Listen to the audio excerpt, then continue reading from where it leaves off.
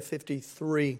This past Wednesday night, we considered another one of the attributes of God. We'd kind of gone away from that a little bit, speaking about theology, and we'd been speaking about the attributes of God. And as we'd been working our way through Hebrews 11, we had kind of gone away from that. We came back Wednesday night, and we spoke about another one of God's great attributes. We spoke about His justice.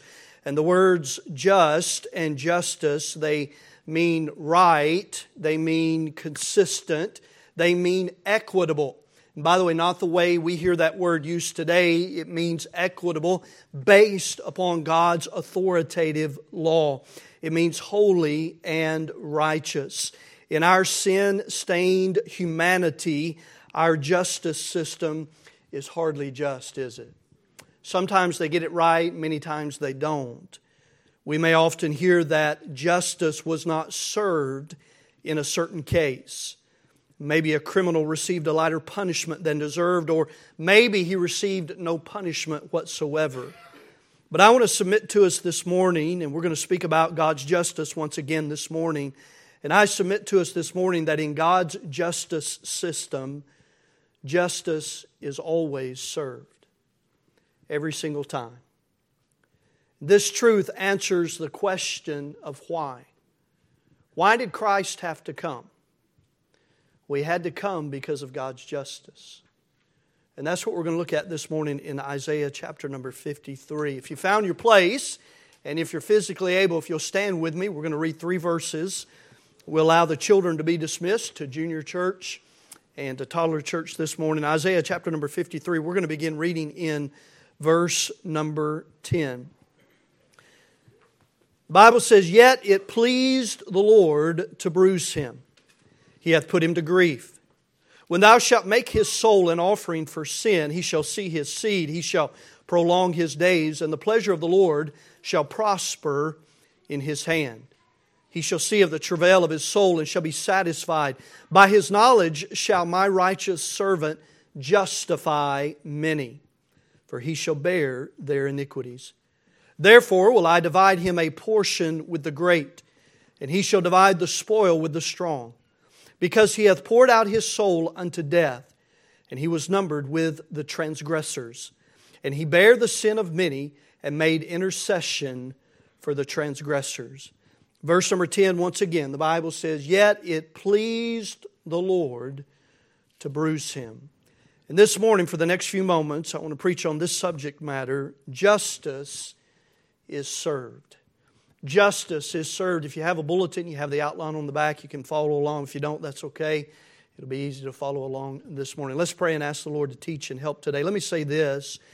If you're here today and you have any doubt whatsoever about your eternity, if death were to take you today, and it could, if death were to take you today and you have no confidence of where you will spend eternity, I pray that by the time we finish with Isaiah 53 today, that you'll see who you are, see who Christ is and what He's done, and see who you can be in the Lord Jesus Christ, because justice has been served. Father, we love You today. We pray that You'd help us. We pray that You'd teach us, challenge us. Lord, I do pray if there would be folks here today that have never come to the saving knowledge of Jesus Christ, they've never had their sins plunged in the blood of Christ, washed away, forgiven, cleansed forever. Father, I pray that today would be that day of salvation.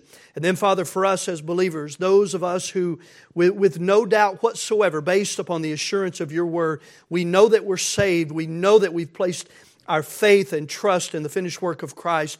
Father, I pray that Isaiah 53 today would stir our hearts to a greater thankfulness, to a greater service, to a greater understanding of why we should be who You have saved us to be. And so, Father, teach us, remind us, help us, challenge us, convict us today. Father, I do pray for those that are away from us today, some with sickness, some traveling. Father, we pray that You would give healing. We pray that You give them safety, bring them back together with us at the next appointed time. Father, for those watching by way of the live stream today, Father, I pray that You'd bless their hearts today. That one that might be watching today without Christ, Father, may You save him or her today. Father, we love You. Father, bless in these next few moments. We commit this time to you. It's your time. We pray that your Holy Spirit would have freedom to move in our midst.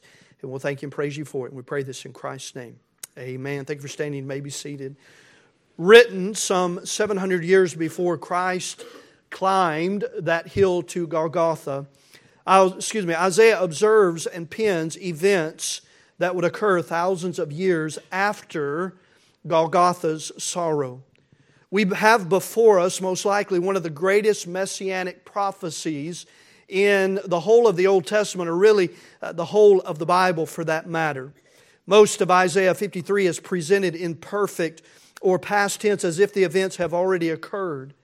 And by the way, Isaiah chapter 52, right here, Isaiah 53 is sandwiched in between, of course, 52 and 54. Isaiah 52 is speaking. It is a vision of Jerusalem during the millennial age. Isaiah 54 speaks of a restored Jerusalem. And in the middle, sandwiched, Isaiah 53 is a redeemed Israel looking back with great sorrow at their rejection of the true Messiah. And in Isaiah 53:10, the Scriptures declare that the Lord was and is absolutely satisfied, pleased, the Bible says in verse number 10, with the justice administered upon His Son, upon the Lord Jesus Christ. And so this morning I want us to look at three truths, if I could this morning. We'll develop these a little bit. I want us to see, first of all, I want us to see the trial of our transgressions. The trial of our transgressions. Here's the truth. Every single one of us, we know this morning. The Bible tells us that. And by the way, we are tried. And by trial, I don't mean a trial that we go through as like a sorrow. I mean put on trial. A judge, a jury, a prosecutor. We're the defendant. We are put on trial for our transgressions. We are put on trial. And by the way, we are measured against what? What are we measured against? Okay, we're measured against the holiness of God. We're measured against, Romans 3:23, we're measured against the perfection of God. And the Bible says in Romans 3:23, for all have what? Sinned and come short of the glory of God. When measured against the perfection, the holiness, the righteousness, the justice of God, we all come short, don't we? Because we're sinners. We were born sinners. We're sinners by nature. We're sinners by choice. We're born that way. And we are tried against God's perfection. And we see, first of all, the trial of our transgressions. Look at verse number 4 with me, if you would. The Bible says here in Isaiah 53, verse 4, it says, surely He hath borne our griefs and carried our sorrows, yet we did esteem Him stricken, smitten of God and afflicted. The idea there is, hey, we saw the sorrows, we saw the griefs, but we looked at it as if He deserved that. We know different now, but we looked at it as if, yes, He deserves that. Verse number 5, it says, but He was wounded, notice this, for our transgressions. He was wounded for our transgressions. We're going to see 5 words here. He was bruised for our iniquities. He was, the chastisement of our peace was upon Him, and with His stripes we are healed. Verse number 6, all we like sheep have gone astray. And so when we think about the trial of our transgressions, we have 5 words mentioned here, really in verses 5 and 6. We have the word transgression. The word transgression means to trespass. It means to revolt. It means to rebellion. Very simply, it means to go beyond. We've all seen no trespassing signs. And when we see those signs, we're not supposed to go past that sign. Private property, no trespassing. Well, transgressions mean God has set up a boundary. He has set up His law, and I have trespassed that. I have transgressed that. I have revolted. I have rebelled. I have gone beyond what God has set up. So that's the first word, transgression. The transgression of sin. Secondly, the iniquity of sin. He uses the word iniquity. Iniquity means to bend. It means to twist. It means to pervert or distort that which is good. Iniquity. Bend, twist, pervert, distort. By the way, we see it all the time in our society. Maybe even in our own lives we have done that. We have bent, we have distorted, we have twisted that which God has meant for good. By the way, everything God creates, the devil distorts. Everything good God creates, and by the way, what He creates is good, the devil distorts it. He twists it. He perverts it. Marriage, isn't it good? God created marriage to be good. Well, the devil perverts it. The devil wants us to do everything outside of the bonds of marriage. Man and woman, God created that. That's good, right? Well, the devil has perverted that to the day in which we live. There's no man, there's no woman. You can be whatever you want to be. The devil perverts. So transgression, iniquity, and then I'll use this word. We don't find it in the verse, but I use the word disease. The disease of sin. The Bible says there that with His stripes we are healed. The fourth word I would use is the word chaos. In verse number 6, verse number 5, he says the chastisement of our, what's the word there? Peace was upon Him. In order for us to have peace, He had to be chastised. Okay, so the opposite of peace is what? Chaos. And that's what sin brings in our life. It brings chaos. And then the fifth word is the word astray. We use the word lost.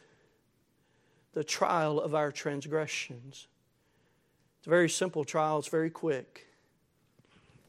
Speedy. Take your Bibles, stay here in Isaiah 53, hold your place, and go with me to Romans chapter 3 if you would. The trial of our transgressions. Speedy trial, a just trial. Because when you look at our iniquities and our transgressions and the disease of sin and the chaos of sin and the fact that we've all gone astray, verse number 6 says, he says, all we like sheep have gone astray. We have turned every one to his own way. What is the verdict? The verdict is guilty. The Bible says in Romans 3:23, for all have sinned. It's easy. We're sinners. Now, some maybe not to the extent of others, but the Bible says if we've sinned in one, if we've offended in one, we've what? We've offended in all. Romans chapter 3, let's begin reading in verse number 9 if we could. The trial of our transgressions. We're on trial. We have been put on trial. And the Bible tells us right here in Romans chapter 3 the verdict. The Bible says, what then? Are we better than they? No, in no wise, for we have before proved, both Jews and Gentiles, that they are all under sin. As it is written, there is none righteous, no, not one. There is none that understandeth. There is none that seeketh after God. They are all gone out of the way. They are together become unprofitable. There is none that doeth good, no, not one. Their throat is an open sepulchre. With their tongues they have used deceit. The poison of asp is under their lips, whose mouth is full of cursing and bitterness. Their feet are swift to shed blood. Destruction and misery are in their ways. And the way of, here's the word we see in Isaiah 53, the way of what? Peace have they not known. There is no fear of God before their eyes. Now we know that what things soever the law saith, it saith to them who are under the law. Notice this, that every mouth may be stopped. Stop making the excuses. Stop arguing. Stop telling me how good you are. Stop telling me all of your righteousness says, as Isaiah says. Stop telling me that you've done this and this. Stop telling me about your baptism and stop telling me about your church membership. He says, no, that every mouth may be stopped. And all the world may become what? Guilty before God. And by the way, he's saying Jew or Gentile. Because in this passage, the Jews are like, well, we're Jews. No. Verse 9, he says, we've proved, both Jews and Gentiles, that they are all under sin. Verse 23, we mentioned it just a moment ago. Verse 23 says, for all. It's an easy word to understand. All have sinned and come short of the glory of God, the trial of our transgressions. When we are put up against God's perfection, we're all guilty. Listen, when I was 9 years old, raised in a good home, raised with a good mom and a good dad who'd never let me really get away with anything, at 9 years old, I understood I was guilty. I was guilty. I'd never murdered anybody. I'd never committed adultery. I'd never stolen anything, but I was guilty. I'd been disobedient to my mom and dad. I had lied. And the Bible says if you offend in one, you offend in all. And as a 9-year-old, I understood. I was a sinner. I understood my transgressions, even though I don't even know that I knew what that word meant at 9 years old, but I understood that I was guilty. Number one, the trial of our transgressions. Number two, would you look back at Isaiah 53 again?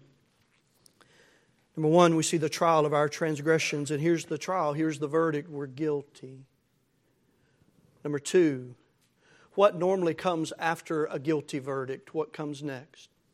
A sentence. And so number two, we see the condemnation of the criminal. The condemnation of the criminal. Romans chapter 6, where we were in the book of Romans, just 3 chapters over. In Romans chapter 6, verse number 23, the Bible says, for the wages of sin is what? Death. That's the sentence. The verdict is guilty. The sentence is death. Separation from God forever in the lake of fire. For the wages of sin is death. What I have earned. I've earned death. My sin I deserve and I've earned. That's my wage. That's my paycheck. That's my income for my sin. I deserve death. Separation forever from God in the lake of fire. I deserve that. That's the condemnation of the criminal. He says here in Isaiah chapter number 53, verse number 4, notice all of the different words that are used. Verse number 4, he says, surely He hath, what's the word there? Borne our griefs and carried our sorrows. Yet we did esteem Him stricken and smitten of God. And what's the word there? Afflicted. But He was wounded for our transgressions. He was bruised for our iniquities. The chastisement of our peace was upon Him. And with His stripes we are healed. All we like sheep have gone astray. We have turned every one to his own way. And the Lord hath laid on Him the iniquity of us all. Verse 7. He was, what's the word there? Oppressed. And He was afflicted. Yet He opened not His mouth. He is brought as a lamb to the slaughter, and as a sheep before her shears is dumb. So He openeth not His mouth. He was taken from prison and from judgment. And who shall declare His generation? For He was cut off out of the land of the living. For the transgression of my people was He stricken. And they're looking back. A restored Israel, a restored Jerusalem. They're looking back. And they're saying, how could we have rejected the Messiah? He was bruised. He was wounded. He was cut off. Notice in verse 8 again, he said, for the transgression of my people was He stricken. Verse number 9. And He made His grave with the wicked and with the rich in His death, because He had done no violence, neither was any deceit in His mouth. The condemnation of the criminal is very simple. It's death. But here's the thing, whose sentence was it? It was mine. It was my death sentence. It's what I deserved for my sin, for my transgressions. When I am tried for my transgressions, the verdict is guilty and the sentence is condemnation. You're a criminal. You are condemned to die. But number three, the justice of the judge. Number one, the trial of our transgressions. We're guilty. The condemnation of the criminal. What is the sentence? It's the death sentence. It's our death sentence. But the justice of the judge. But He, and you know this, I'm telling probably most of you in here this morning, I'm not telling you anything new. He took my sentence for me. He took my sin. By the way, He had to take my sin so that He could take my sentence. Because He was sinless, and we'll see that in just a moment. He had to take my sin. And the Bible says that our iniquity was laid upon Him in verse number 6. He had to take my sin so that then He could take my sentence. He died on the cross of Calvary and He shed His blood. Number one, the trial of our transgressions. We're guilty. The condemnation of the criminal. The condemnation, the verdict. The sentence is death. Separation from God forever in the lake of fire. And that's what every single one of us deserve. Pastor, that's harsh. I'm not trying to be harsh. I'm trying to be truthful with us this morning. That's what we deserve. We deserve separation from God forever in the lake of fire, but praise God for the justice of the judge. And praise God for what that entails. Look at verse number 10 again. The Bible says, yet it pleased the Lord. It carries the idea of not that He's sitting in heaven and He's cheering and He's got pom-poms and, oh, that pleases me to bruise my son. No. It means it satisfied His measuring stick. His measuring stick was perfection. And Jesus Christ is the only one that ever met that. And it said it pleased Him to bruise Him. Down later in the verse, it says He had put Him to grief when thou shalt make His soul an offering for sin. Actually, it says it in verse number 11. It says, He shall see the travail of His soul and shall be, what's the word? Satisfied. The justice of the judge. The Bible says in Genesis 18, verse number 25, shall not the judge of all the earth do right? So we would say, well, if God is just and He always does right and He's consistent and He's holy and He's righteous, if He's just, then how in the world could He ever let me get into heaven? Because I know me better than anybody. How could He let me into heaven? How could He justify me? Because I don't deserve it. What I deserve is death. That's my sentence. Notice again what the Bible says here in Isaiah 53. I know, listen, I know we're being somewhat superficial with Isaiah 53 this morning. We're just hitting the high points. Can I give you three things here real quickly? He took my stripes. He took my sin so that He could take my sentence. Take your Bibles. Hold your place there. We're going to come back in just a moment to Isaiah 53. Would you go to 1 Peter with me this morning? 1 Peter chapter number 2. He took my stripes. He took my sin so that He could take my sentence. 1 Peter chapter number 2, we'll begin reading verse 22. The Bible says, who did no sin. Verse 21, it says, He has left us an example that we should follow His steps, who did no sin, neither was guile found in His mouth, who when He was reviled not again. When He suffered, He threatened not, but committed Himself to Him that judgeth righteously. Verse 24, who His own self bare our sins in His own body on the tree, that we, being dead to sins, Ephesians chapter 2, and you, who are sometimes dead in your trespasses and sins, it says He's quickened us, He's made us alive, who His own self bare our sins in His own body on the tree, that we, being dead to sins, should live unto righteousness, by whose stripes you are healed. By the way, when mom and dad, or when the Sunday school teacher, or when the Master Club teacher on Wednesday night talks to you about living right and doing right and not doing this but doing this, why do they do that?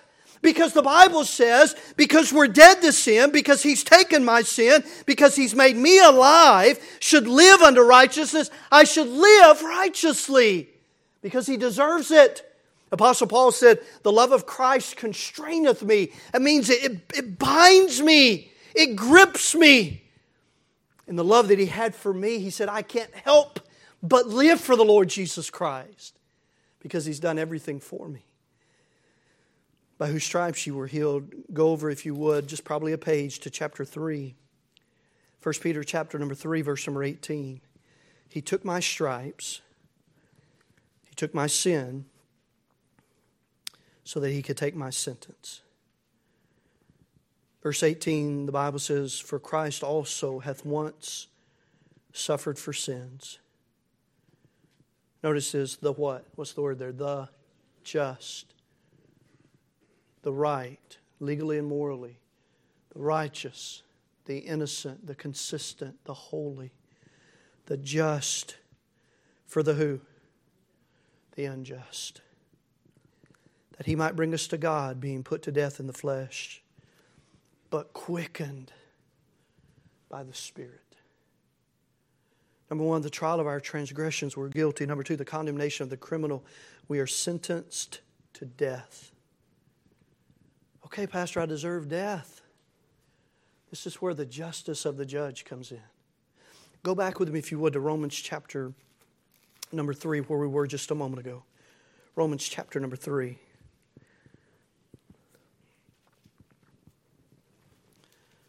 See, my sentence is death. But the Bible tells us in Romans chapter 3, we read down to verse number 19, we saw verse 23. But if we continue to read the rest of the chapter, I deserve death. But the Bible says that Jesus Christ came and He stood in my place. He was my propitiation. He was my sacrifice. He was the one that stood there. He was the one that God the Father bruised. He was the one that was wounded. He was the one that suffered. He was the one that died in my place so that I don't have to die. You say, Pastor, does that mean I'm never going to die? Well, if the rapture happens, you won't. But if it doesn't, you'll still die. But just like that, you'll be in the presence of the Lord Jesus Christ. Death has no hold on us anymore.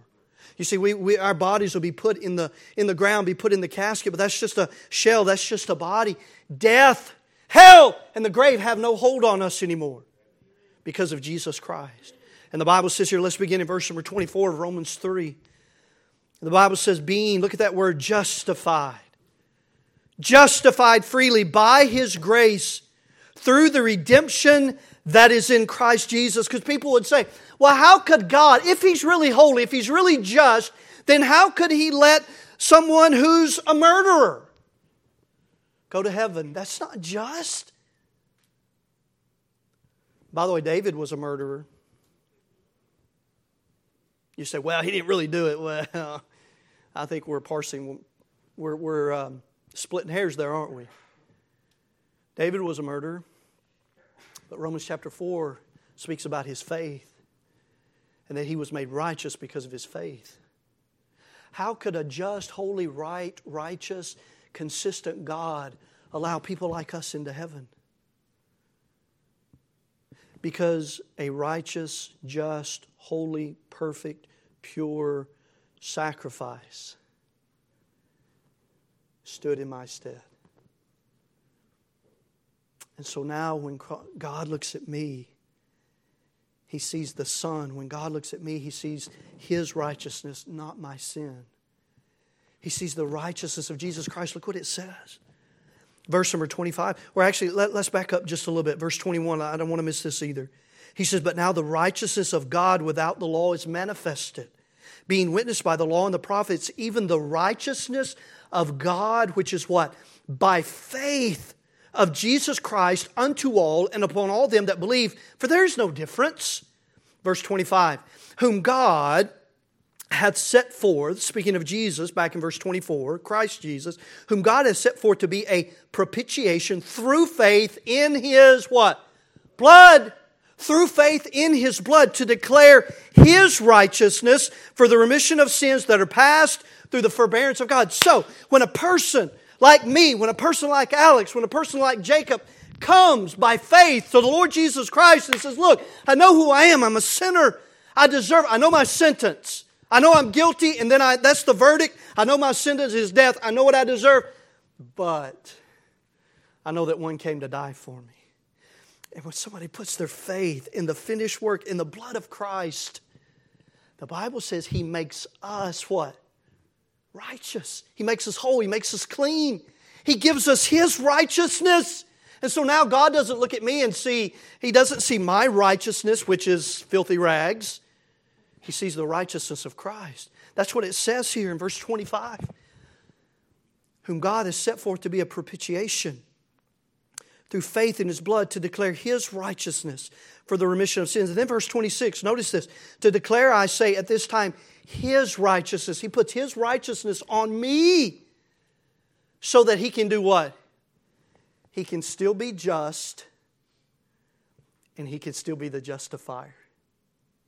He can justify us and He can allow us into heaven. And He can look at us. We've all heard justified, just as if I had never sinned. He can look at us and say He's justified and I can still be just because my Son, who was perfect, who was righteous, who was whole, took their sins, took their sentence, which was death, and now they're righteous. The trial of our transgressions, guilty. The condemnation of the criminal, death. Separation from God forever. The justice of the judge, He always does right. And because we could never get ourselves to heaven, He said, you know what? I have to send someone. I have to send someone who is perfect, who is righteous, Because in my justice, I can never let sin in my presence. I can never let sin into my heaven because I'm just. And I'm always the same. We spoke about it Wednesday night. Look, our fleshly eyes are bent sometimes by partiality. That's why our justice system isn't perfect. Sometimes our human flesh and our human eyes is bent by pride and prejudice. By the way, sometimes our verdicts are moved and they're pulled. Our heartstrings are pulled, right? That doesn't happen with God. Because, Pastor, are you saying God doesn't have any affection or compassion? No, that's who He is. But that's the wonderful thing about God. Whereas my compassion sometimes allows the flesh to come in. And it's not true biblical compassion. God never changes. God is always the same. He's immutable. He never lies. And so He can be compassionate but still be just. Because He never changes. He doesn't allow... We saw Wednesday night, the Bible says that He is not a respecter of persons, right? He's not bent toward partiality. He's not bent because, oh man, this guy's rich, so I'm going to kind of overlook and condone some things. No. He's not bent that way. His character is always the same. So, for Him to allow us into His heaven, there had to be perfection. And that perfection was Jesus Christ. Take your Bibles and go back to Isaiah 53. We're going to end right here. That's the message this morning. The trial of our transgression, we're guilty. The condemnation of the criminal, our sentence is death.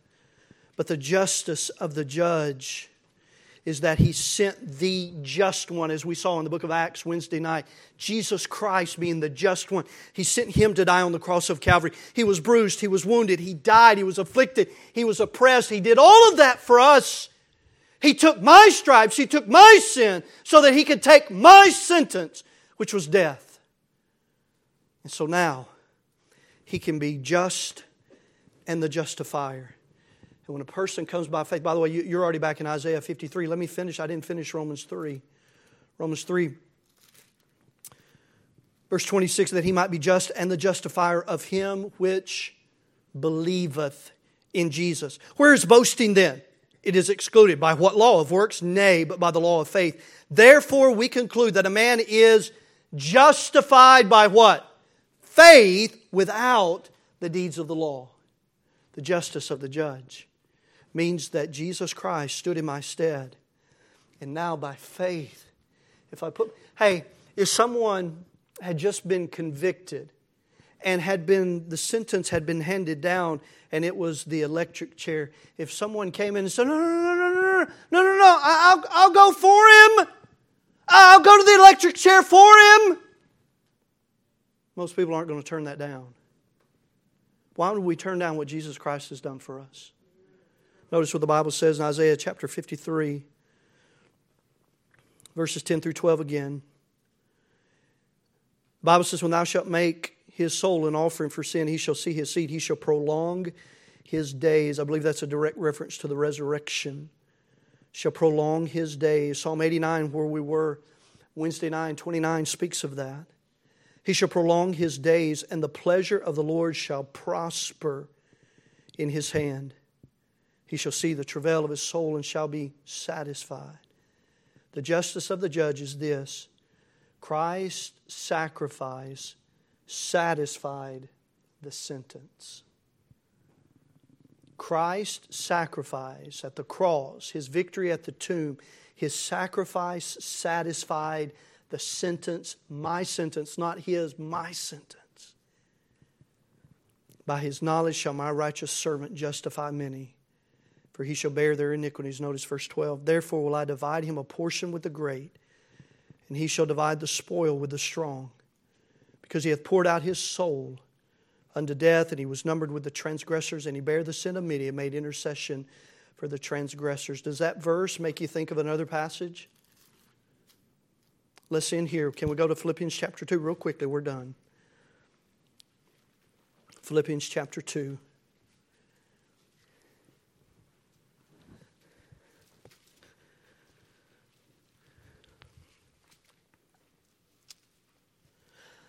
I end here today because I believe verse number 12 is a reference to Philippians chapter number 2 of the exaltation of the Lord Jesus Christ. And here's the truth this morning that I leave us with. We will either, or either, however you say it, we will either bow our hearts now while we have opportunity, or we will bow it then when it's too late.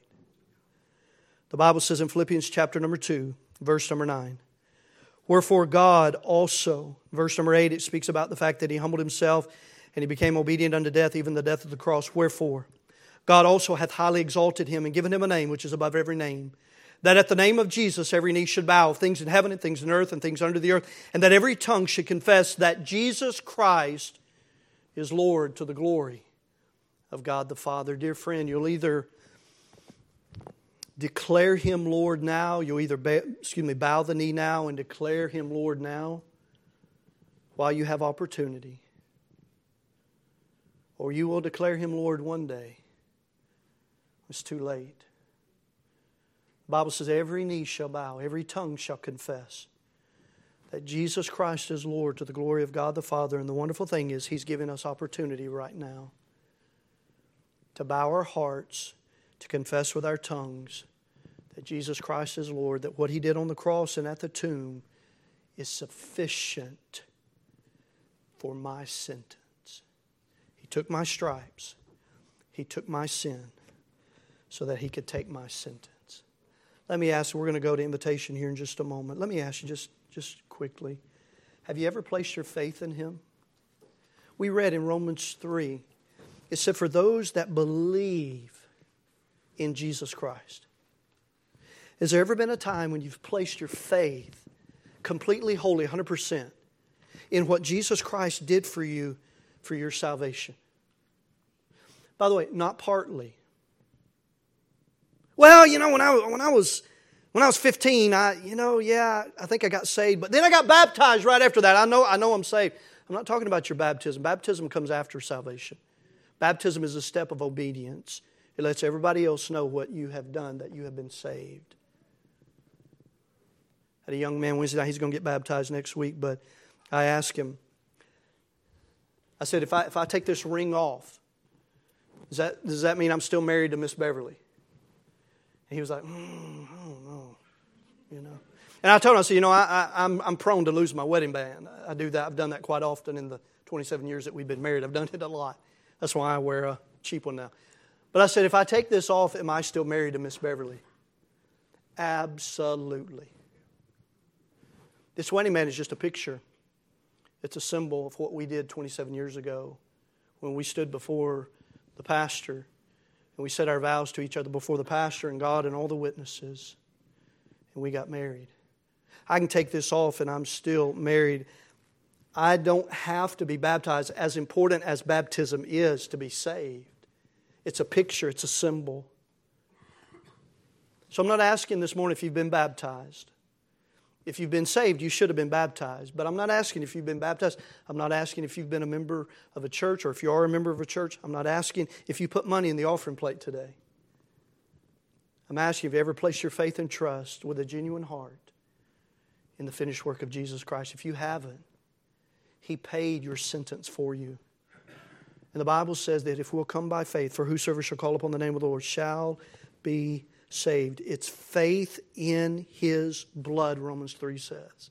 It's not anything I can do. The trial of our transgressions, I'm guilty. The condemnation of the criminal, I deserve death. But the justice of the judge is that He sent His perfect Son to die on the cross of Calvary to cover my sin. So now God only sees His Son. He doesn't see me. And He can be just and the justifier. Justice is served. Father, help today, Lord. If there's one here without Christ, may they be saved today. Father, for believers, would You stir us to a greater heart of service? Would You help us to be grateful and thankful? We didn't even really spend a ton of time in Isaiah 53, Lord. You were wounded. You were oppressed. You were afflicted. That ought to mean something to us as believers, because You did that for us. Father, move us, stir us. Lord, help us to be sensitive to the needs of the lost. Help us to be sensitive to sin and live lives of holiness and righteousness, because it's just simply our reasonable service, Romans 12 says. Father, help us during this time of invitation. Father, if we need to move, I pray that you help us to do so. I pray this in Christ's name. Amen. If you would, if you're physically able, if you'll stand with me this morning with heads bowed and eyes closed. Miss Pam's at the piano. She's going to play. The invitation's been given. If you're here without Christ, you need to come. You need to come. Believer, I know this wasn't necessarily the message, but how grateful are you for what Christ has done for you? How do you manifest it and demonstrate it in your life? He deserves every part of us. The Bible says in 1 Corinthians 6 that He has bought us with a price. We're His. We ought to glorify Him in our bodies and in our spirits, the Bible says. Are we grateful? Wow! Our finite minds have a hard time wrapping itself around everything that Christ has done for us. But even in our finite minds, we can understand the level of what He did for us. The measure of what He did for us. Boy, it ought to stir us. If anything, it ought to stir us to have a more grateful heart. Jesus paid it all, the song says. All to Him I owe. Dear friend, if death were to take you today, are you confident, 100%, no doubt whatsoever, that you've placed your faith and trust in the finished work of Christ, and if death were to take you, that heaven would be your home? You sure about that? Man, amen. Look this way if you would. Thank you so much for your attention and for your attendance today. I hope you'll be back tonight at 6, and we'll look forward to getting back into God's Word once again. Let me say this. If nobody came, that's okay. But if you're here and you don't know Christ, even if you have just, I think I am, but there's just that little nagging doubt. You don't have to live with that. You don't have to live even with a little nagging doubt. Well, I'm pretty confident. Don't live on pretty confident.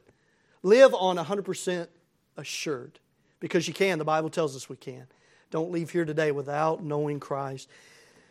Justice has been served, and it was served on our behalf. And praise God for it. Amen. Let's pray. We'll be dismissed. Again, look forward to seeing you back tonight. Brother Adam Haynes, would you pray for us and dismiss us, please, sir?